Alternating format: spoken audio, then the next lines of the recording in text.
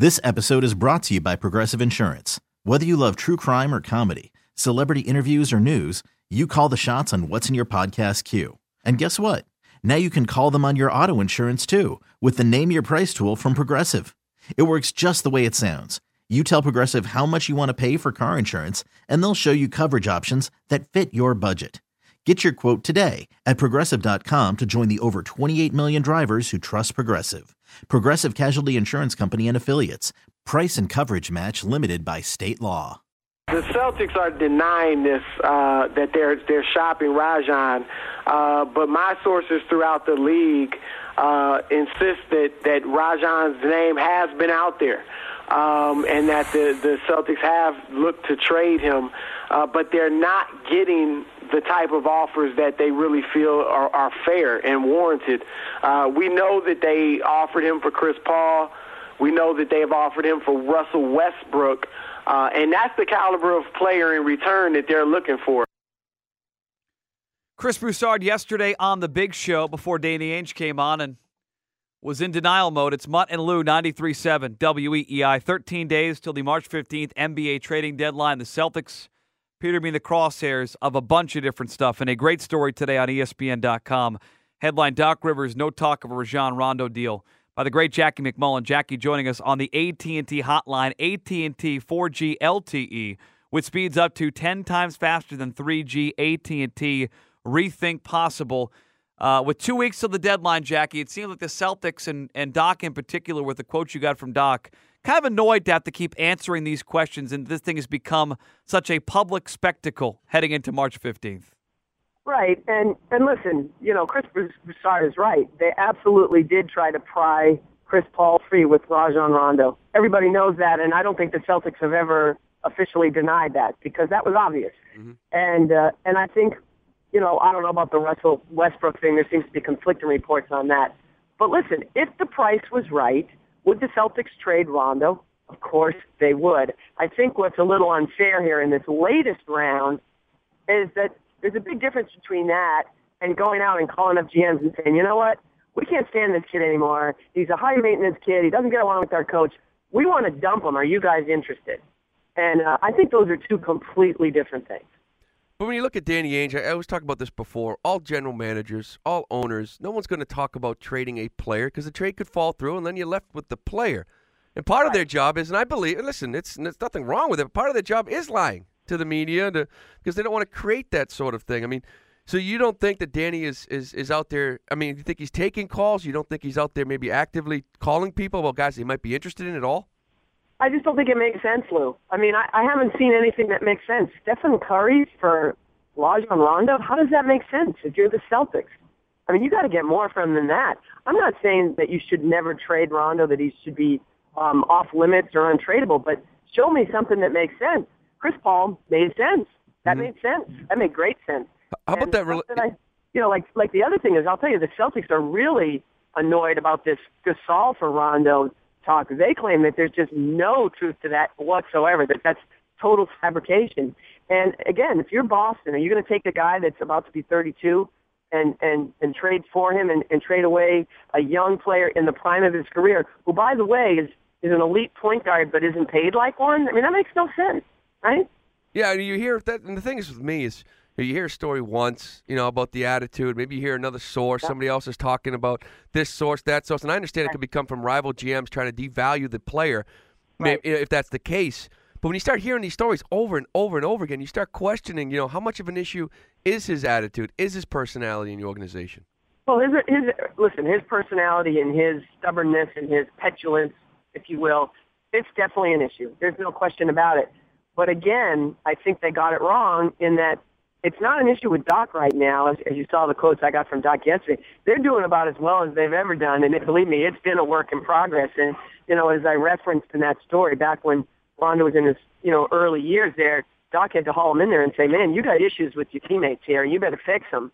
And I think that if you want to look at friction concerning Rondo, you need to look at his teammates, because I think that's popped up again. Because you know what? Think about it, okay?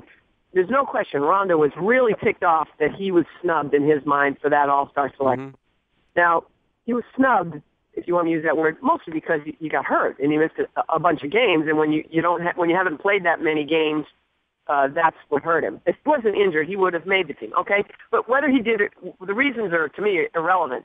He got in a snit, and it was obvious to everybody around him. And now here's Kevin Garnett, a first ballot Hall of Famer, a perennial All-Star, always is in the All-Star game. He didn't get picked. He wasn't stomping around wondering why he didn't get picked. So and listen, I'm extrapolating. I don't know this to be true, but I'm sure that the veterans are like, you're worrying about all the wrong things. You're worried about making the All-Star team. We're worried about keeping this team together and trying to get into the 6th playoff spot. So you can see why friction would arise over things like that. And Jackie, following up on that friction, and I'll quote your story directly. We talk about the Celtics teammates who become occasionally irritated, still become occasionally irritated with his antics. In your mind, are those antics on the court, like when Rondo's scoring early and Allen and Pierce can't get involved, or is it more the off-the-court antics his teammates become occasionally irritated with? I think it's the moodiness, Mutt, and the stubbornness. I think that's frustrating to these guys. And, again, especially I would think a guy like KG, who's all about winning, has never cared about numbers, has never cared about all-star appearances, and he's one of the few, elite players that I can say that genuinely means it. That's really what he's about. So that kind of stuff, I'm sure, irritates him. And I can tell you, as a bunch of veterans, a guy like Ray Allen, probably wasn't too thrilled with Rondo throwing a ball at Sean Wright either. That's just so unprofessional and cost him a 2-game suspension right before the All-Star break, which hurt their team, of course. Now, if you're Paul Pierce, do you have a lot to say about that? I certainly hope not, because you've had your own issues, haven't you, with referees taking your shirt off, getting ejected from games and such. So, but those are the kind of things, if you're a veteran like Ray Allen that's been around a long time, you're going to be like, come on, cut it out. And Rondo, publicly these guys are saying, hey, this is Rondo's team now. But maybe privately they don't really 100% believe that. And I'll tell you guys, I've been through this before. When you watch guys who are getting older, veterans that just can't play at the level they used to be able to play at, it's the most impossible thing in the world to look in the mirror and say, you know what, I'm just not as good as I was. I can't do this anymore, and I can't do that anymore. And now you got this young upstart kid who's trying to establish himself now as the big one, as the big three may fade off into the sunset. And to me, it's almost inevitable there's going to be some friction. Now, is it friction that you can't overcome? I don't know the answer to that. I don't think it's that bad. I mean, there was friction with Rondo the year they won the championship in 2008. That's part of the deal with him. And as you guys know, there's friction with Kobe Bryant and any teammate he plays with. There's friction with Larry Bird and any teammate he plays with. There was friction between Ray Allen and Kevin Garnett when they first got together as the big three because they were figuring out how to, get along and work together in the same locker room with very different ways of preparing for a game. I just don't think it's super unusual.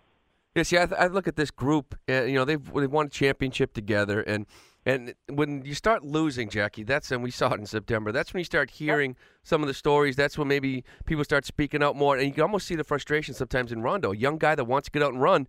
Do we hear at some point these guys are just too old? They can't run with me because he loves obviously with Wilcox running up and down the court, and I worry about like I said, getting into a funk. They got a tough schedule coming up. You start losing a ton, more words maybe start coming out publicly. Yeah, well, you could be right, Lou, and you're right. When teams lose, when they're not doing well, that's when all these stories crop up. And that's probably why the other GMs are chirping a little bit about Rondo behind the scenes, because they're probably thinking, you know what, maybe this is the time now we can grab him. Maybe we can get him for below dollar value because of his petulance, because of that issue with the referee, and it just kicks up a lot of old dust is the way I would put it.